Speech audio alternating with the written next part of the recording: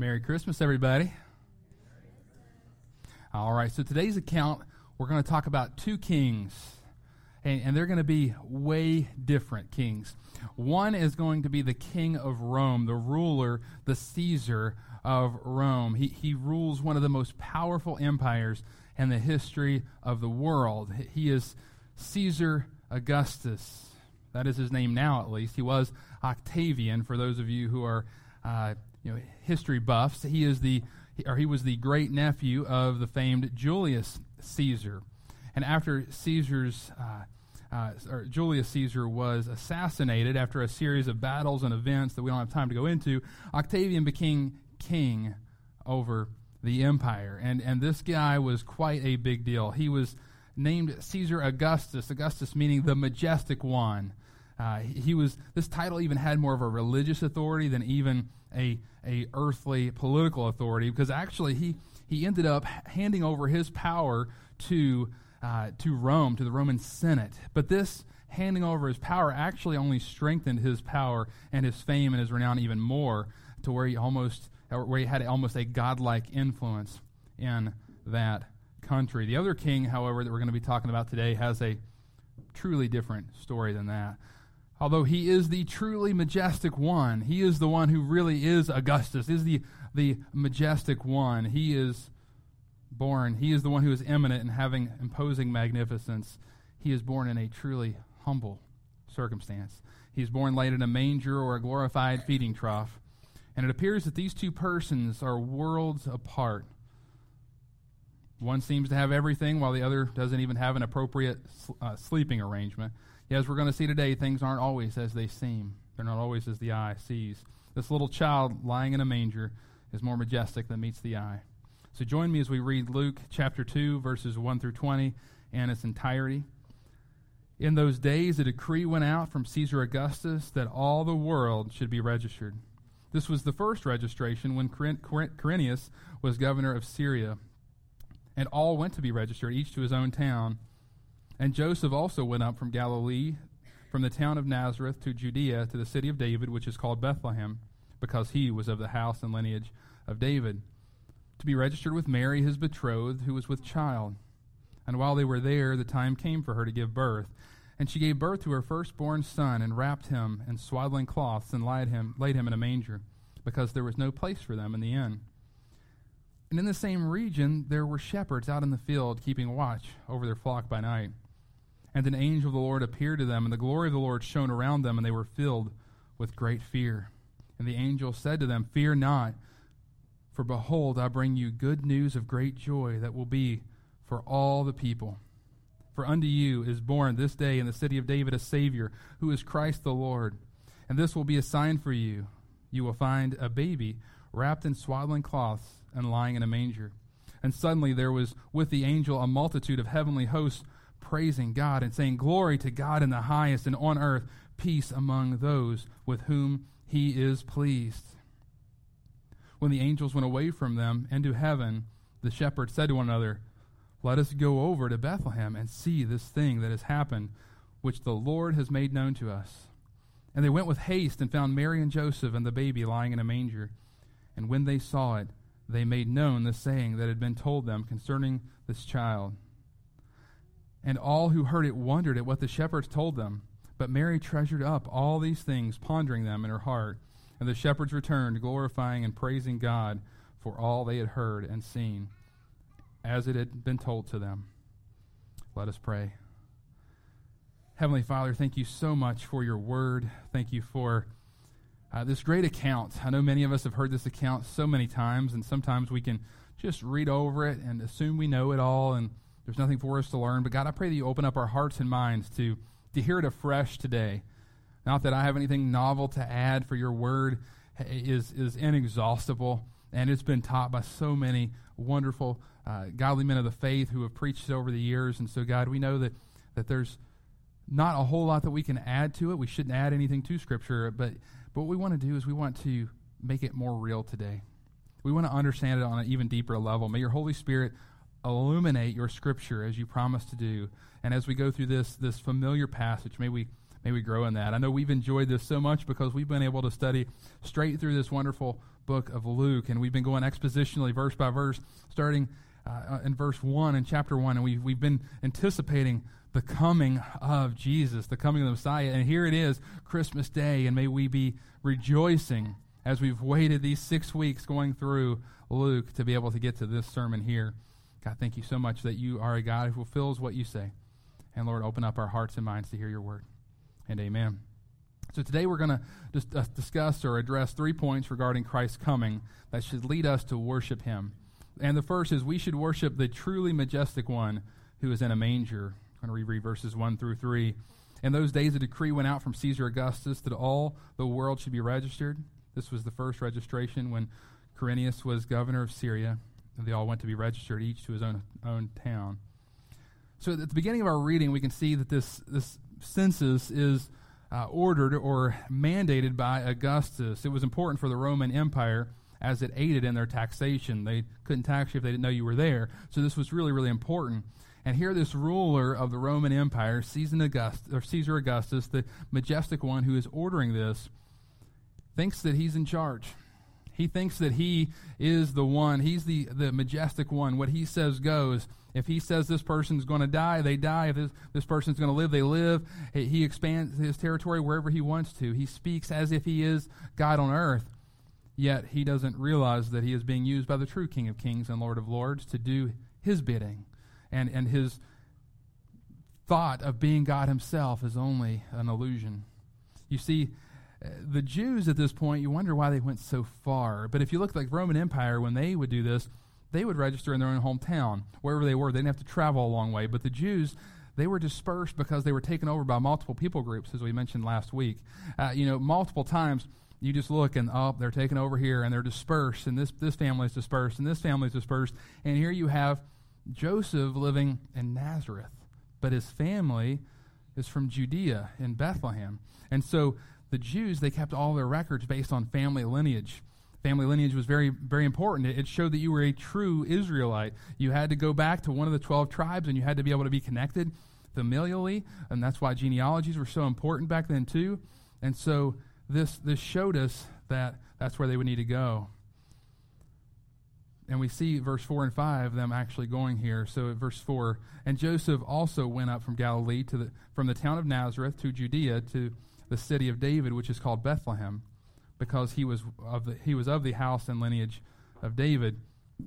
So that kind of tells us why he had to travel this 85 miles or so. It was quite a trip that he had to go. But this understanding, a lot of people are like, well, why did he have to go there, and why did Mary go with him? If we look at Mary ends up going with him as well. And as we look, we know that this is because this is the prophecy of God.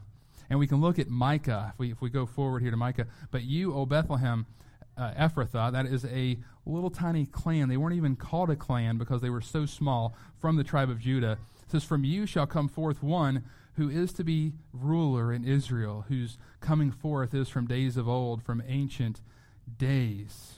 And he's actually called the Ancient of Days. And this is so important for us to know. First off, this prophecy is written over 700 years before what we're reading now. So this prophecy is so important. We have to see that God's word always comes true.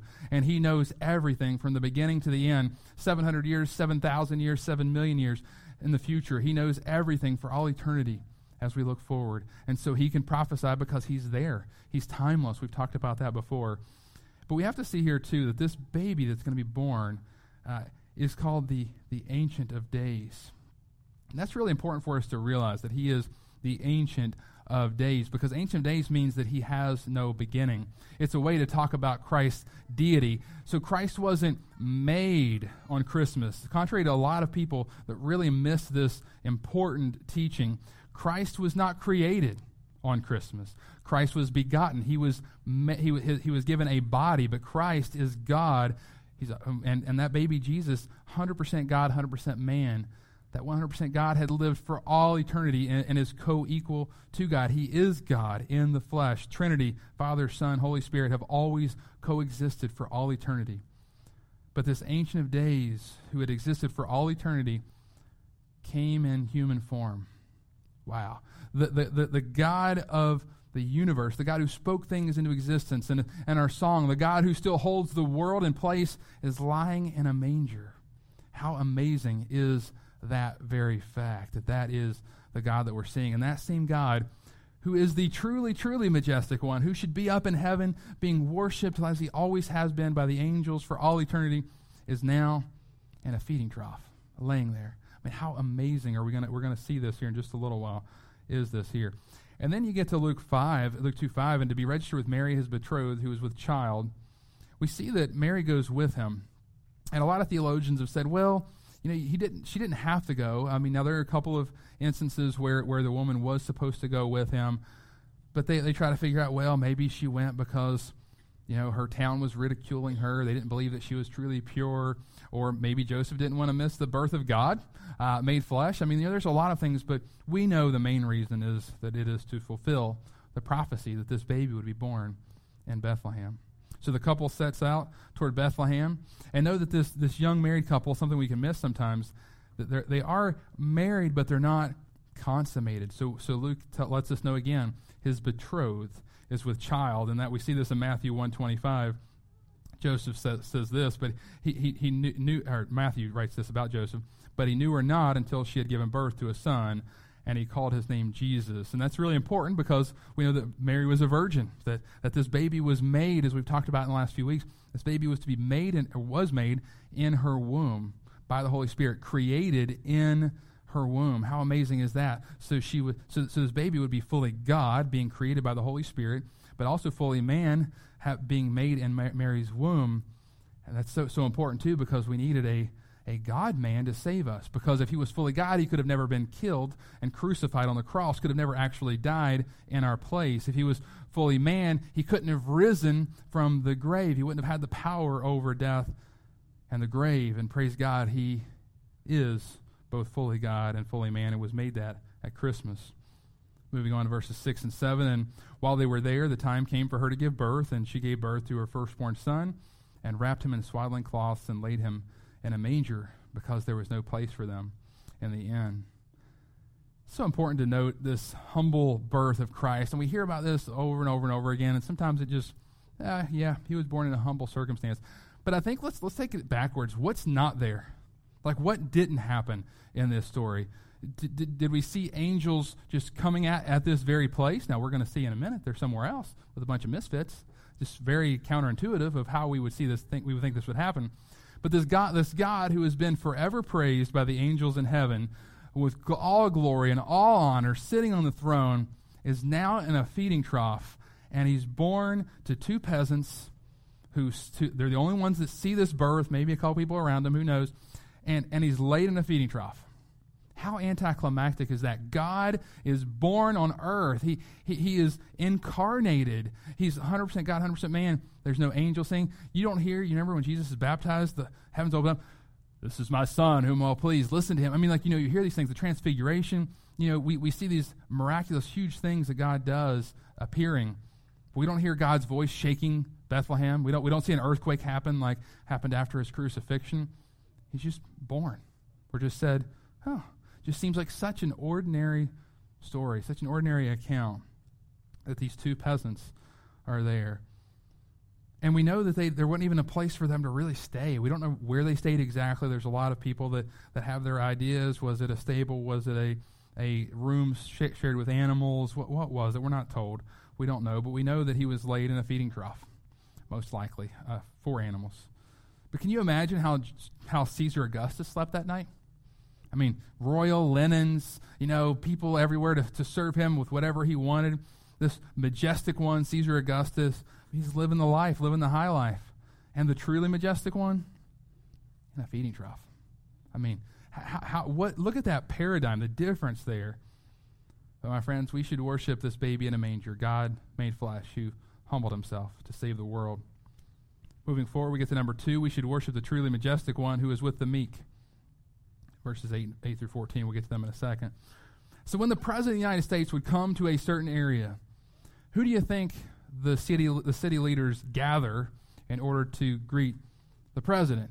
I mean, you're going to get probably elected officials, mayors, maybe the governor, You're going to get maybe the state senator and House representative people, some other affluent business leaders maybe, and that's going to be who the president gets to greet whenever he comes into town. And it's this big ordeal. The press is there, that's what you would consider, right? I mean, now we have God. Obviously, the president, God, way, way better than any president or earthly ruler. He is God made flesh. So who would you think that God would go out and gather to be his welcoming committee? If we're going to do all that for a earthly leader, look back at Rome. They would have had huge parades and things like that for the leader coming in. Egypt, same thing. We saw that. But instead, it's kind of like going out and getting a whole group of homeless people on our streets and saying, let's just pick out, people that are just like walking the streets of Charleston, and we're going to bring these people, and they're going to be at the welcoming committee for the president. That's what God did. He took these homeless guys, these guys who are shepherds, who are the outcasts, or the least likely to be voted in to office of any type. They're smelly people. They're with a bunch of sheep. I know David was a shepherd, and so you would have thought they would have had a higher view of shepherds. By the time Jesus is there, they're really outcasts. They're really not considered very high in that. And so we get to verse 8 here. It says, and in the same region there were shepherds out in the field keeping watch over their flock by night. And so we see that they're lying outside. These are kind of nomadish kind of guys. They have to take their flock. They have to take them here. They have to take them there, wherever there's grass, where there's a place for them to look out. But they're awake, though. They're awake because they have to watch out for wolves. And so here they are looking out, making sure nothing is trying to get the sheep, nothing's hurting. And then, so far this story has been so ordinary. You're like, okay, we've had 2 peasants have a baby. They've laid them in a feeding trough because there wasn't a place for them to stay. Now we got a bunch of homeless shepherd guys out there that are stinky and smelling with sheep. It's like, what kind of story are we reading? Like, what kind of account is this? If you were going to write an account of God coming to earth, this isn't the way you'd probably write it. If there's one thing about the Bible that really helps solidify that it's true, the way things are written, it's like, well, that's not how I would write this. This is like I would have some big, huge ordeal, right? But this is how God comes. And this story is going to go from ordinary to a little extraordinary here in verse 9. We talked about before, anytime that a sentence starts off with, and an angel of the Lord appeared, that's usually going to be the climactic part of that account, and I can say that's probably going to be at this time too. And the angel appeared to them, and the glory of the Lord shone around them, and they were filled with what? Great fear. If you've been going through this with us for the last few weeks, that has been a common theme of Luke's gospel. You have Zechariah, great fear. You've got Mary, great fear. Angel of the Lord comes, great fear falls upon them. And so just when this didn't seem like it get any more ordinary, it gets extraordinary on us. And we see the glory of the Lord, the Shekinah glory of the Lord surrounding these people. This Shekinah, you won't find it in the Bible. It was actually come up with by Jewish rabbis, but it was to describe the presence, the divine presence of the Lord on earth manifested. We see this in Exodus 14:24-25. And in the morning watch, the Lord in the pillar of fire and of a cloud looked down on the Egyptian forces and threw the Egyptian forces into a panic, clogging their chariot wheels so that they drove heavily. And the Egyptians said, let us flee from before Israel, for the Lord fights for them against the Egyptians. The same powerful presence that threw the Egyptians into a panic, that same powerful presence that led Israel by day and by night in the wilderness, as we see in Exodus 13:20-22. And now we see it envelop these lowly shepherds. And what was the response we just saw from Israel? They were fearful. They were like, oh man, we need to get out of here. And so what do we see with them? They are fearful as well. But then what do the angels say? It says, and an angel of the Lord appeared to them, for the glory of the Lord shone around them, and they were filled with great fear. And the angel said to them, fear not. Aren't those beautiful words? We've seen that over and over again. Mary, Zechariah, now here, fear not. And I can imagine the shepherds being like, do you see what we're seeing? Like, how are we not to fear? Look at how magnificent the Shekinah glory of the Lord is around us, and the Lord is speaking through you to us. And of course we're afraid. But he says, do not, or fear not, for I bring you good news of great joy that will be for all people. How amazing is that? I love that after quieting their fears, we get to this verse 10, and he brings the opposite of fear. You would think, you see this appearance, this could be good or bad. An angel of the Lord appears, sometimes it's bad news, sometimes it's good news, but this is great news that we see, actually. And I love what theologian Joel Green infers, and he talks about that. He says that the shepherds were to trade their great fear for great joy. Like, what a paradigm shift there. Great fear to great joy. And this good news that we see here is the Greek word evangelizo, which means to preach the good news. And this is the verb form of the noun to evangelize that we use as well. And this word's actually found 11 times in the New Testament, 10 times in Luke's gospel. He loves that word. And this is good news, and it's good news to be preached to all the people. All the people. How amazing is that? And we see that phrase, the people, and oftentimes we look at the Gospels, the people means Israel. And obviously there is a truth to that. This gospel is preached first to Israel. It is preached through Israel. Jesus Christ is an Israelite, so that is absolutely true, but it is also expounded. And we see that Luke obviously has an idea at this point when he's writing. He knows that this is expounded to the Gentiles as well, as he was one as he writes. So we know that all the people have good news. Salvation is for the outcasts. It's for the shepherds and the Gentiles. It's not just for the in crowd. It's not just for the elected official. It's not just for the wealthy. It's for everyone. And we know that salvation is not universal in its sense that everyone was saved because Jesus came on earth. We do see John 3:16, for God so loved the world that he gave his only Son, that whoever believes in him should not perish but have everlasting life. It's those who believe, those who follow. We see that in John 14:6. Jesus said to him, I am the way and the truth and the life. No one comes to the Father except through me. He is the only way for salvation. I pray that everyone here has placed their faith and trust in the way, the truth, and the life. But there's no better time, if you haven't, than Christmas. Can you think of a better time than Christmas to come to Christ? The one who came to us, for you to come to him on that day and say, yeah, I want to follow you. I pray if you don't know him, this is a great day to be able to change that. Moving on to verses 11 and 12. For unto you is born this day in the city of David a Savior, who is Christ the Lord, and this will be a sign for you. You will find a baby wrapped in swaddling cloths and lying in a manger. I love this. So we get this sign that's given from the angel, and it's a very ordinary sign, but it's somewhat extraordinary too. I mean, if you think about it, say, hey, I want you to go to the hospital, and I want you to find the baby that's lying in the garbage bin. You know what I mean? Like that's about the same. How weird this was. I'm sure like they were listening. They were like, do you mean a feeding trough? Like, excuse me, angel. Like, I mean, like, I love that they just, okay. Like, they just take him at his word. You saw Zechariah. Zechariah's kind of like, so I'm old. My wife's old. How are we going to have a kid? John the Baptist. Like, how's this going to happen? But the shepherds, you don't see them talk back. Like, maybe they're so fearful that they can't open their mouths. I don't know. But I mean, that is quite a sign. I can promise you there probably weren't any other babies lying in a feeding trough in Bethlehem that day. I think this sign was pretty good for them. But it just seems like a very ordinary sign. You're going to find this baby laying in the feeding trough like we were going to see here. But then something amazing happens here. This welcoming committee has been gathered, and then we see, it's already pretty cool. We've already thought we've reached the climax, but this continues. The angel's still there, but now it's not just the angel. It's a multitude. As we learned last week, it is an army of angels, and they say this, and suddenly there was with the angel a multitude of heavenly hosts praising God and saying, glory to God in the highest, and on earth peace among those with whom he is pleased. Man, like that's quite the account. I mean, or quite the just amazing announcement. This angel is praising God, glory to God in the highest, and peace among those whom he is pleased, or sometimes whom he has favored.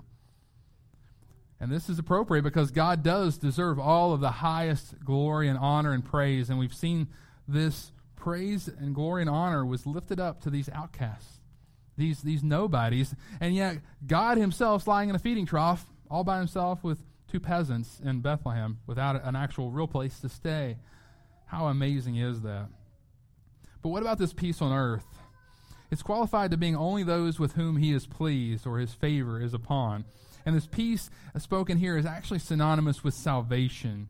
And we know that salvation is only for those who have put their faith and trust in Jesus Christ. But so how can we please God? I think the best way to look is the negative form, Hebrews 11:6. And without faith, it is impossible to please him.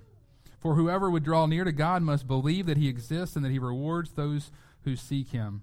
This peace from God, this salvation offered, it is offered to all unconditionally. It most certainly is a free gift. There is no work that you can do to be saved. God has done all the work on the cross for you. But it does require a response, my friends. It is not universal salvation to where just because you were born on this earth that you were saved by Jesus Christ. It requires repentance and faith in the King of Kings and Lord of Lords, the only way. And for those of you who have placed your faith and trust in God, his peaceful salvation is so sweet. Now I pray that you're reminded of that salvation, that Christ that you've put your faith in as you go through Christmas Day to day, and that we remind ourselves about what Christ did, that he humbled himself to the meek, to the outsiders, to the shepherds, to the lost, to the Gentiles, namely to us. This is such a great story for us, right? It's such a great account. And finally, we see number 3. We should worship the truly majestic one who is to be magnified. We read 15 and 16. When the angels went away from them into heaven, the shepherds said to one another, "Let us go over to Bethlehem and see this thing that has happened, which the Lord has made known to us." And they went with haste and found Mary and Joseph and the baby lying in a manger. So the shepherds do what I think anybody would do in this event. They get up and go. I mean, it says with haste, like they're like, whoa. Can you imagine? I would just love to hear their conversation on the way there.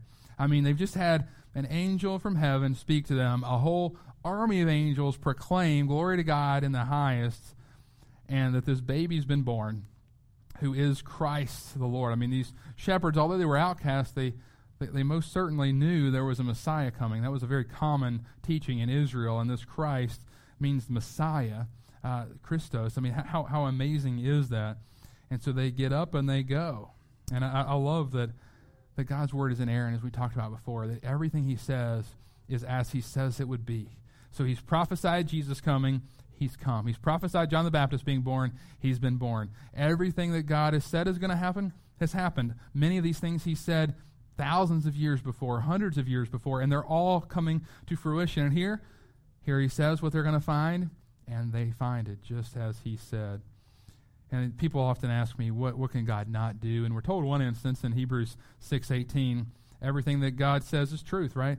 We see, so that by 2 unchangeable things in which it is impossible for God to lie. How amazing is that? Because Jesus is what? He is the truth. He is the opposite of lie. So like when you think of lie, like he's exactly the antithesis of lying. And we see that what God has told them through the angel has come true in Luke 2:17 through 19. And when they saw it, they made known the saying that had been told to them concerning this child. And all who heard it wondered at what the shepherds told them. But Mary treasured up these things, pondering them in her heart. So they tell Mary and Joseph what had just been revealed to them concerning the Christ child. And it appears when the shepherds arrived there were some other people there as well. That people, maybe they gathered in because they saw this big group of shepherds kind of walking in. Shepherds weren't really common to be just walking through the town. Again, these were kind of outcasts. They were smelly dudes. They were guys who just kind of, you can stay out there in the fields. We'll bring you something if you need it. It wasn't real common, this whole group, this whole herd of shepherds. Not a herd of sheep. You have a herd of shepherds now coming.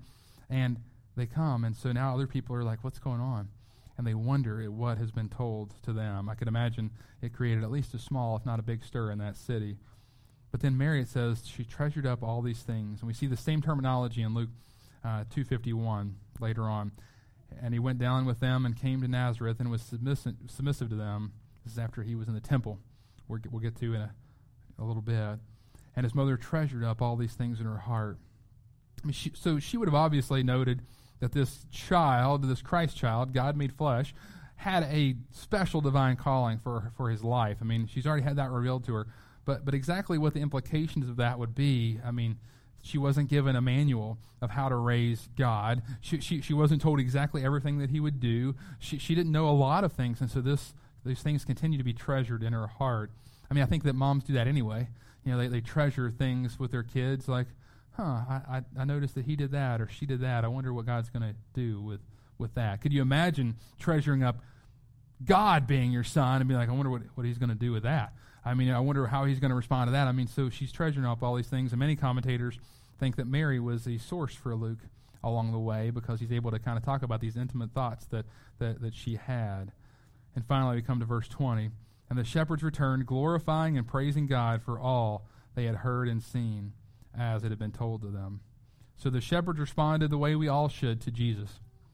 They first glorified him, meaning that they recognized his greatness and recognized that he is the truly majestic one. And they praised him, which means that they understood his great worth. We praise what we find worthy of praise. We praise what we think of great worth, and so do we praise God. To come to a close, we've seen how the shepherds responded to Christ. They responded with what? Glory and praise. We've seen how the angels have responded to Christ's birth. They responded with glory and praise. They magnified him. But how have you responded to him, my friends? What is your response to this baby? What is your response to this baby who has humbled himself at Christmas and came down, God made flesh, the God who deserved to be magnified and worshipped by the heavenly host, now is a baby in a manger in a feeding trough? This baby who would grow up and become the sinless sacrifice for our sins. How have we responded to this baby who became a man who hung on a tree and took nails in his wrists, who wore a crown of thorns, who was brutally beaten? What is our response to this God who has humbled himself, this great high priest who is unable to sympathize with our weaknesses because he's been tempted and tried in every way, yet was without sin? This God who has humbled himself to understand what it's like to be a human, to live the sinless life that we couldn't, and die in our place. What is our response to that? And what is our response to the one who is coming back again? We talked about that a few weeks ago before we got into Luke. You know, we read the Christmas account. I hate to even call it a story because it sometimes means a false account. Like the Christmas account, this is a true story, a true account that has happened. And here this Christ child is lying helpless in a manger, and it's so humbling. But my friends, when he comes back, that's not how it's going to look. He will come back as the truly majestic one who is worthy of all glory and honor and praise. And for us who are believers, we look forward to that. We are so excited to see him come back for us. I pray that he came back right now. You know, I'm still trying like Pastor Kenny. Still hasn't happened. You know, no one knows the day or the hour. It'd be nice if at least he waited 5 seconds and did it. I didn't know, you know. But so Caesar Augustus, he thought he was fine without Christ. He thought he didn't need anybody. He thought he was God himself. He was the majestic one. But friends, if you reject Christ, you have put yourself in Caesar's throne. You've put yourself as God of your life, God of your world, and you've rejected him. And there is much fear to think about his second coming if that is where you have placed yourself. Because God's word says there is only one true God. There is only one Father. And there's only one mediator between the Father, and that is Jesus Christ. And there's only one God, the Trinity, Father, Son, and Holy Spirit, that are one, three in one. And you're not one of those, my friends. You don't fit in that. And so when he comes, all glory and all honor will be to him and is to be to him for all eternity. And so if you oppose that, there will be judgment. I pray that you humble yourself. Again, as we talked about, there is no better day than Christmas to offer your life to Christ and to hand it over and repent of your sins and turn to him in faith. If you have not done so, I'd love to talk to you after this so we can really celebrate Christmas in a mighty way. I would love that. But for those of us who are saved and who are followers of Christ, let us rejoice, church. Christ is born. Salvation has come. Hope has arrived. And joy to all the world. Let us pray. Heavenly Father, thank you for the joy that has come to all the world, the peace that has come upon those in whom finds your favor. God, I pray that everyone here has found your favor and that you are pleased with them because they have found salvation in Jesus Christ alone. They have found you worthy of all honor and glory and praise because we know that you are. Lord, help us go throughout today, throughout this next season, as we finish out this year, sharing your word, sharing the good news of great joy. As these angels have just shared with the shepherds, may we share with those around us because we are sheep. And we have the great shepherd, the good shepherd who comes along with us. And so, God, help us to share this great news of great joy, this good news of great joy with all people. And may we see more and more people saved in our area, and in our region, in our country, and in our world. Thank you for coming to earth, living the life that we could not live, and dying on the cross for our sins. Christmas is a time of celebration and reflection. So God, I know some of us may have things that are really difficult, and the holidays, especially Christmas, can really bring up some pain, people that we've lost, things that aren't going as well as we wanted to, relational struggles. But Lord, we know that if we are in you, we have much to be thankful for. So God, help us to focus on what we should be thankful for, you and your life that you gave to us, Lord. We praise you, we thank you, and may all have a Merry Christmas.